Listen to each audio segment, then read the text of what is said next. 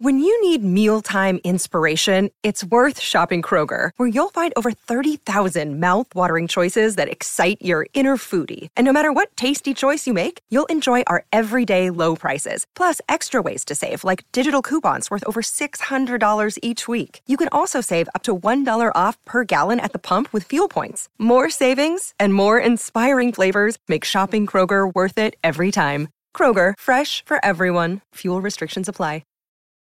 Shana Hammond is a leadership and life coach for thousands of educators and executive leaders within the education system.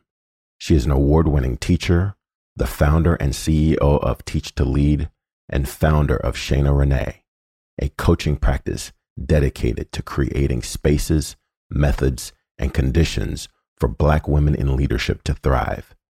Highly regarded for her intuitive and research-based coaching and training expertise, she is a board trustee member for many organizations. Tonight, I dive in with one of my professional accountability partners and a fellow leadership trailblazer as I sit back and enjoy Jefferson's Ocean, Aged at Sea, bourbon whiskey. This is straight talk you won't hear anywhere else. I'm Galen Bingham, and this is the Whiskey, Jazz, and Leadership Podcast. Cheers.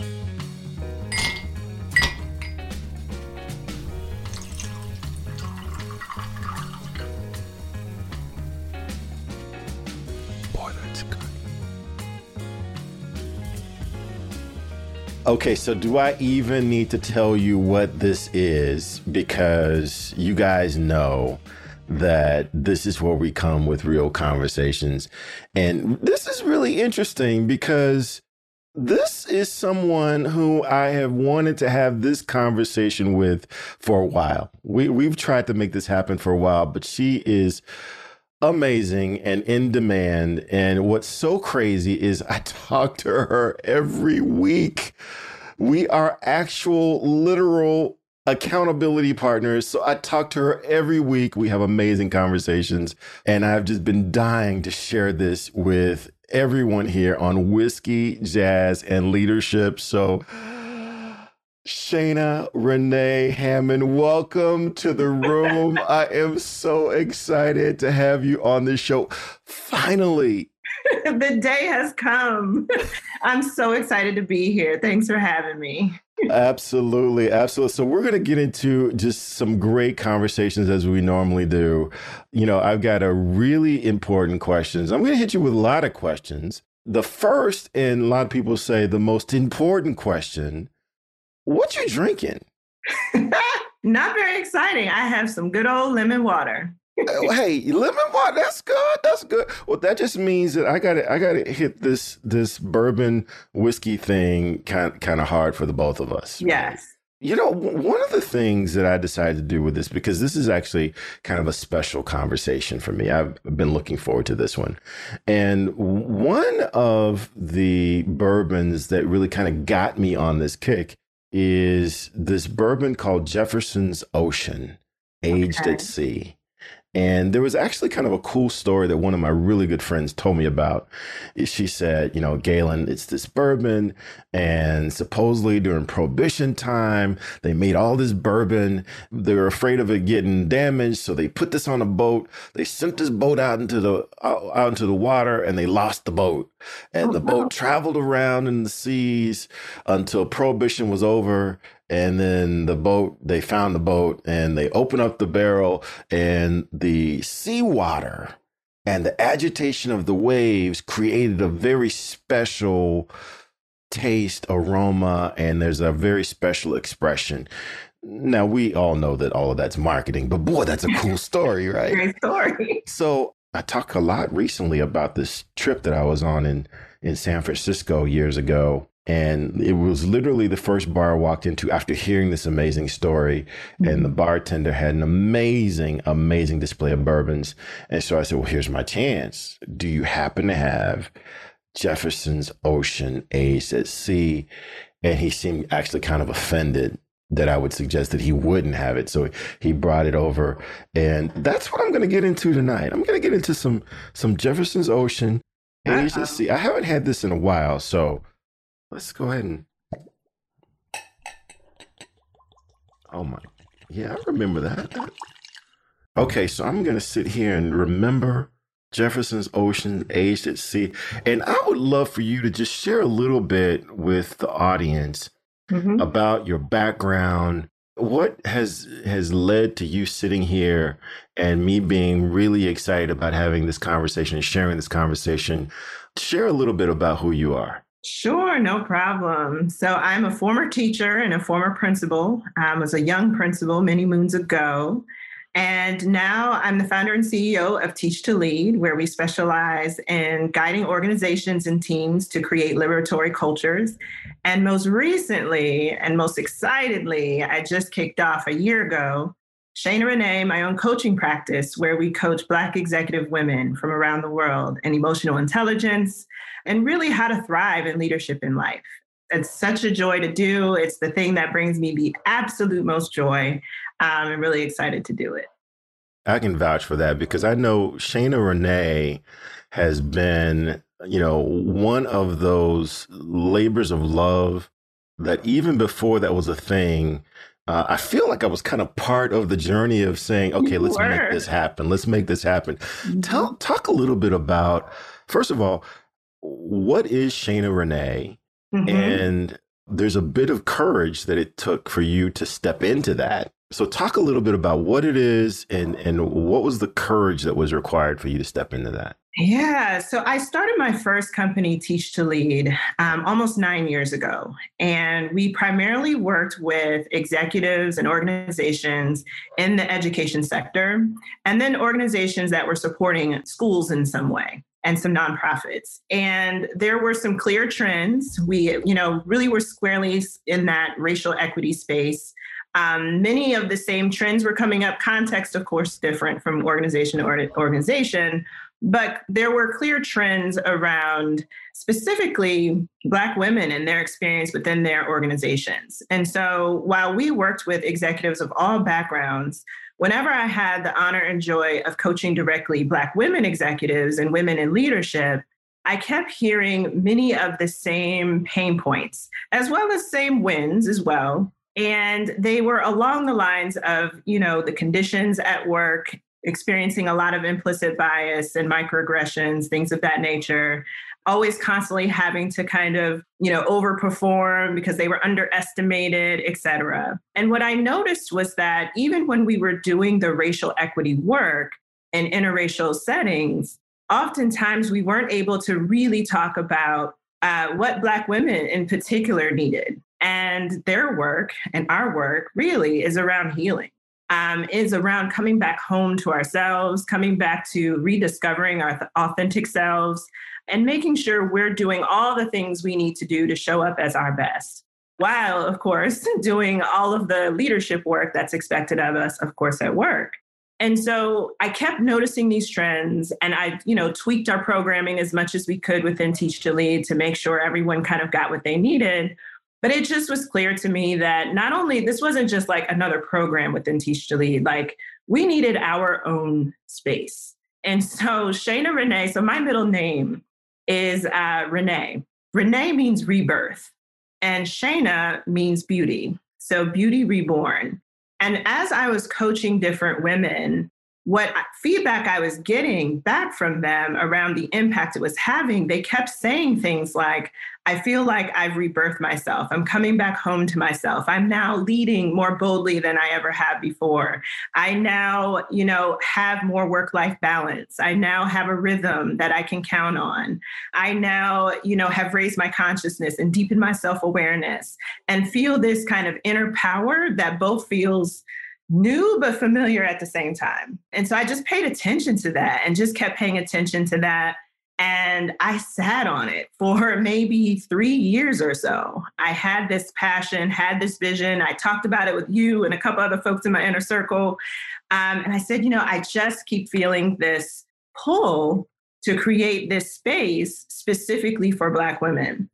And then there was the question of kind of, what is it? What do I call it? And one of my just kind of, I'd say, growth areas, if you will, in life, generally, in leadership and life, is becoming more and more comfortable being seen, heard, valued, and received.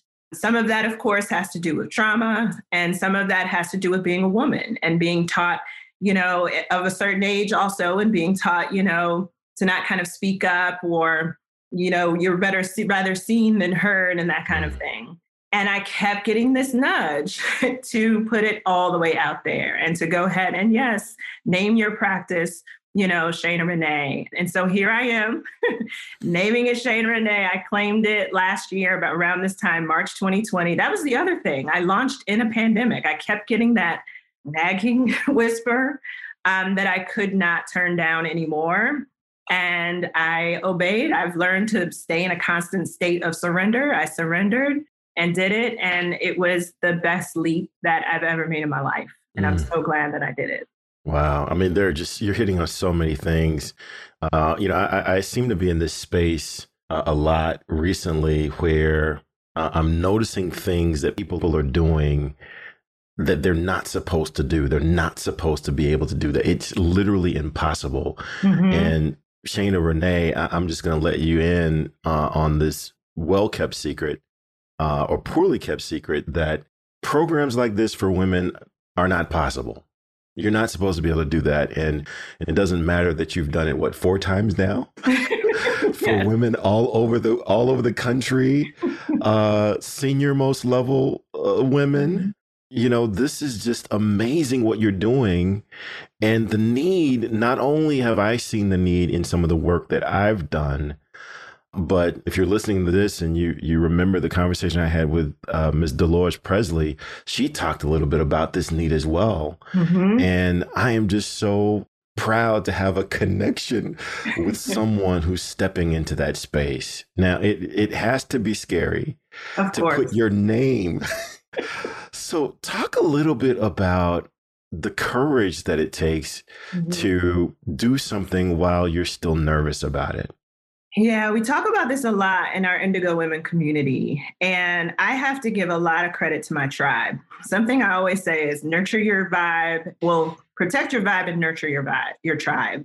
And my tribe, when I say tribe, I mean, these are the folks that, I can call on for anything at any time. They're people who know me, have known me for a while, who will tell me the truth, who will call me higher, who will remind me who I am. And it's really, been this iterative process of just kind of checking back in with them and saying, hey, then they reflect back to me. You've been talking about this for a while, like, when are you going to do it? When are you going to jump out there? And what might this mean? And how is this a gift to others? So really having some key mirrors in my life has meant everything. And then, too, you hear me talk about this all the time, which is a sound spiritual practice. I have a spiritual practice that's pretty vast. I use a menu of different practices and, just trust my intuition to know what to use when. But that's what anchors me. It anchors me in really coming back into what is spirit trying to tell me? What is my higher self telling me right now? And it just helps me keep my true self in the front seat and in the driver's seat. And keep that personality, on the passenger seat, and make sure that my personality is of service to my true self and not the other way around. Wow. Yeah, you talk about that a lot. And you've mentioned it quite a few times here, just in this conversation. And it reminds me of a book and a conversation I had with Shazad Shaman, who's the author of Positive Intelligence. And one of the things that he said, he wasn't the author of this, but he was the first person he said that we always know who we are. We have just forgotten.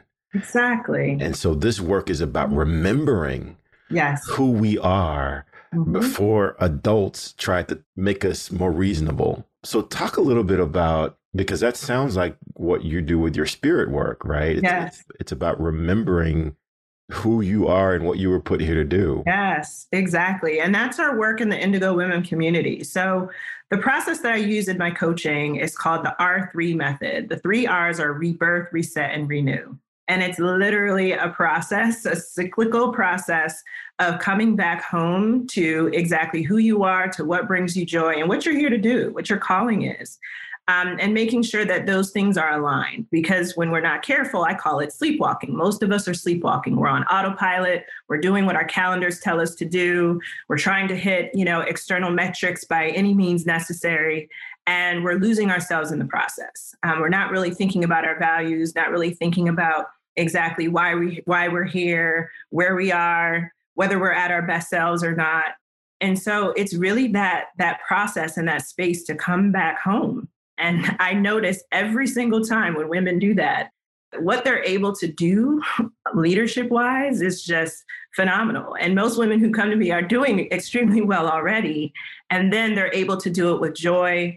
They're able to do it, at an even grander scale. And that's what I'm on here to do. I'm just grateful that that's what I'm here to do. And that's what my assignment is. And able to continue to create that space for myself so that, other folks can create it for themselves.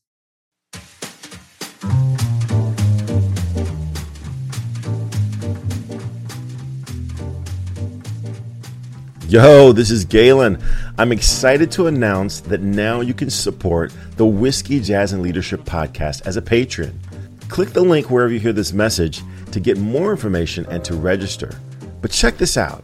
At just a $1 per month patron level, you get access to the What's Next newsletter sent to your email box each month. That's where you will learn information about upcoming guests, get more detail about my private stock whiskey collection, and you'll learn about my new jazz favorites as soon as I fall in love with them, and much, much more.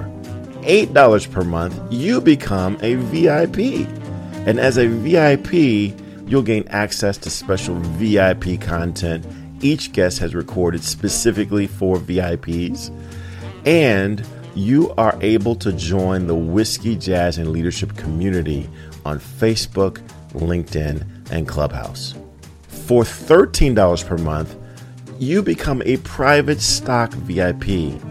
That's where all the real fun happens. You will have access to written transcripts of each episode, an invitation to live tapings of future episodes, and access to invitation-only opportunities to interact with me and our guests during monthly Q&A live events and lots of other surprises. We're stepping up our game to give you more insight and special access. I hope you join us. Cheers.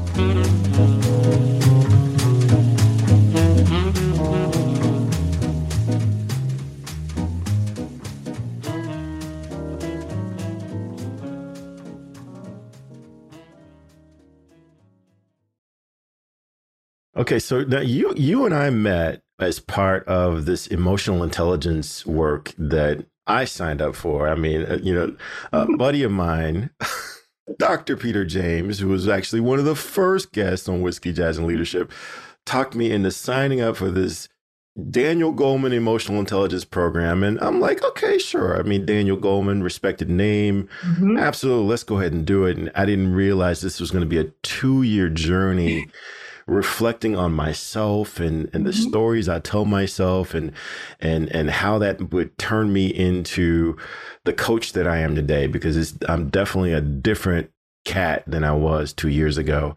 Mm-hmm. And one of the people that I saw was Shana Hammond. And I was like, oh my God, there's something about this energy here. I went back and I told Peter, because he and I talk every week, and I said, Peter, we need to find a way to get whatever it is that she has and does into our conversation. So now the three of us talk weekly. Mm-hmm. Talk a little bit about how this connects with all of the training that you've been through, emotional intelligence. You've done your own training. You created your own training. The thing that I think I got from you is that it's one thing to understand the training and the rules, but at some point you got to let go and just kind of step in and let spirit guide you to those questions that in my person, I would be afraid to ask. I'd be crazy to go there, but there's this voice inside me saying, no, that's exactly where I need you to go. So talk a little bit about what that journey has looked like for you. Yeah. So you're getting at what I call my jam. So coaching is my jam. And I love the part of coaching that is the unknown, which is what you just described. Like, there is this dance that happens after I've centered myself. And as you know, I coach other coaches to do this. And then really just making sure the key is listening, is powerful listening, and making sure I really drop in and I'm using my intuition. And whenever I do that, and I really, think about the essence, the beauty of the person, sitting across from me, I really get enraptured into their world. And I'm guided from there. And we just go on this dance. And I allow spirit and, allow the trust in myself to guide the process. And sometimes I'm surprised, where we end up, where we land. But it's this beautiful dance every single time. And that's how I know it's my jam. I drop in and an energy kind of takes over. We lose track of time sometimes, and yet it happens really quickly. I'm able to unlock that just right question at that just right time because I'm in my zone. A gift of mine is, creating spaces, whether it's with one person or 100 people, where people feel comfortable being vulnerable while also feeling that push to be called higher. When it all comes down to it, really, it's about love, I think, at the end of the day. Wow. Wow. So as we think about our clients, what would you say that is the biggest stumbling block that many coaching clients face? I suspect that they are the ones listening to this conversation. What do you think is the biggest stumbling block that many executives stumble over? There are many.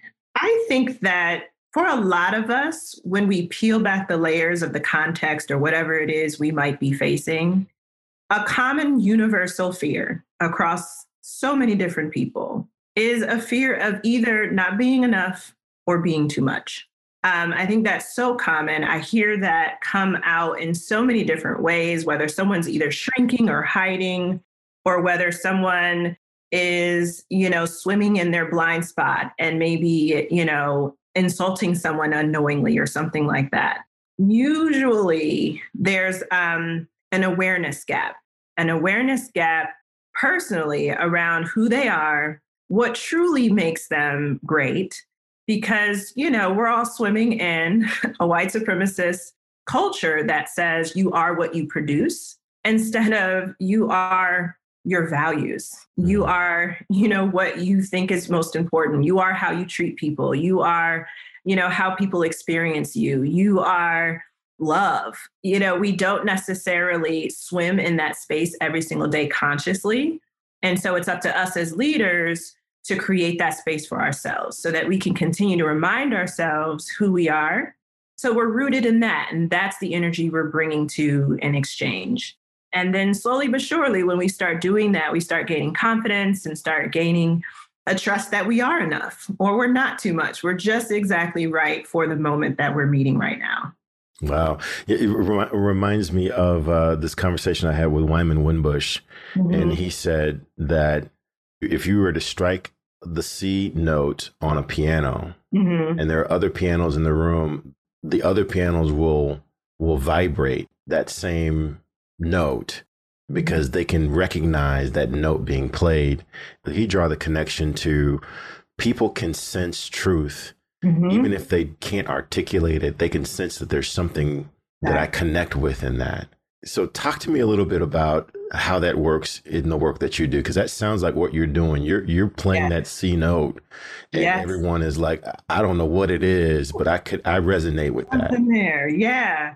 So the common thread that binds all of my coaching is emotional intelligence. It's how we met. I really do believe that something I always say is the muscle that we're flexing when we're leading people who are different from us is emotional intelligence.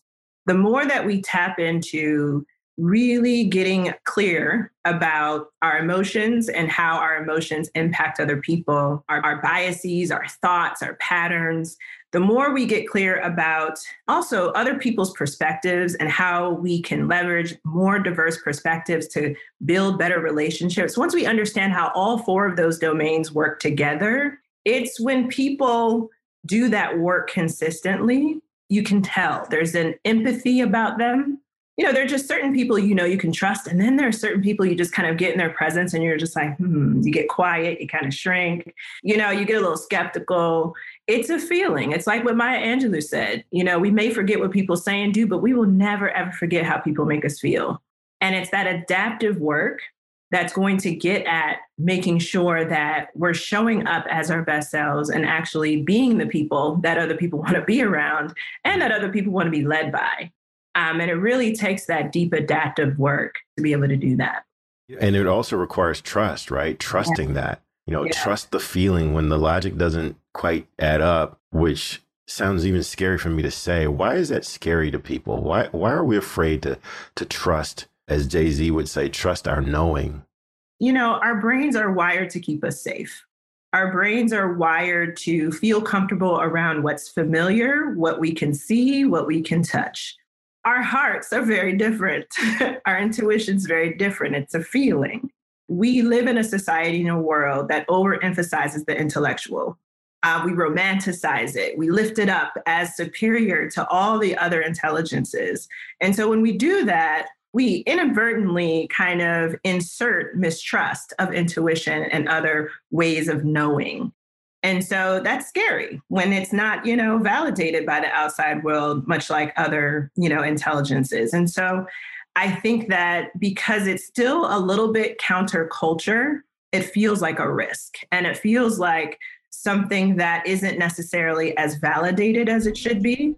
When we've been in those moments and we've trusted our guts, and when we really think about it and we're honest with ourselves, it's likely those times when the decisions were actually more powerful. They probably, happened with more ease than us overthinking something and forcing something to happen.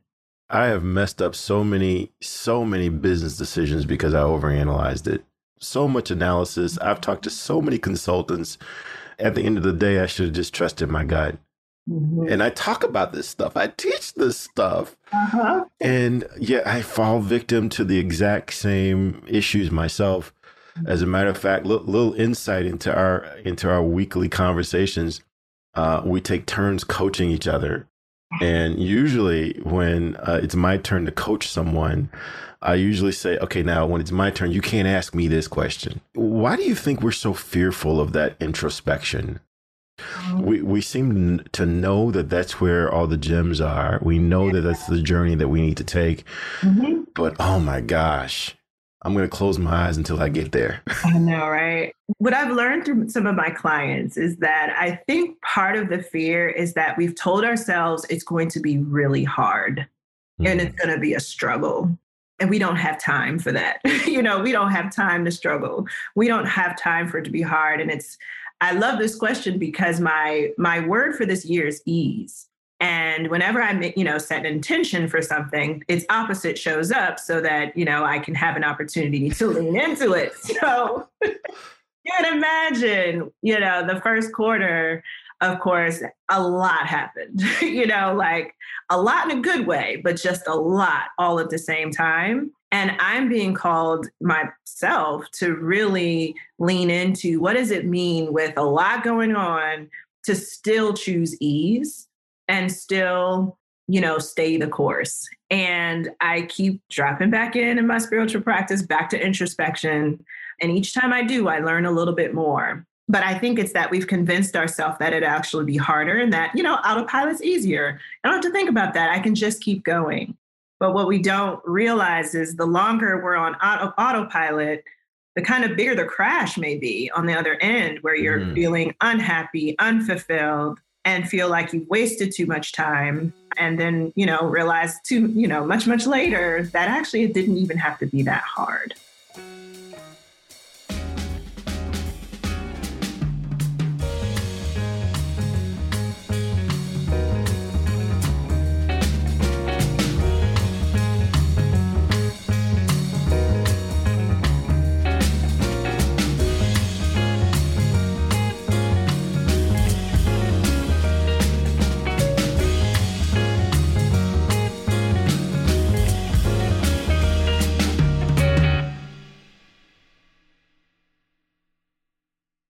This podcast is a part of the C-Suite Radio Network. For more top business podcasts, visit c-suiteradio.com.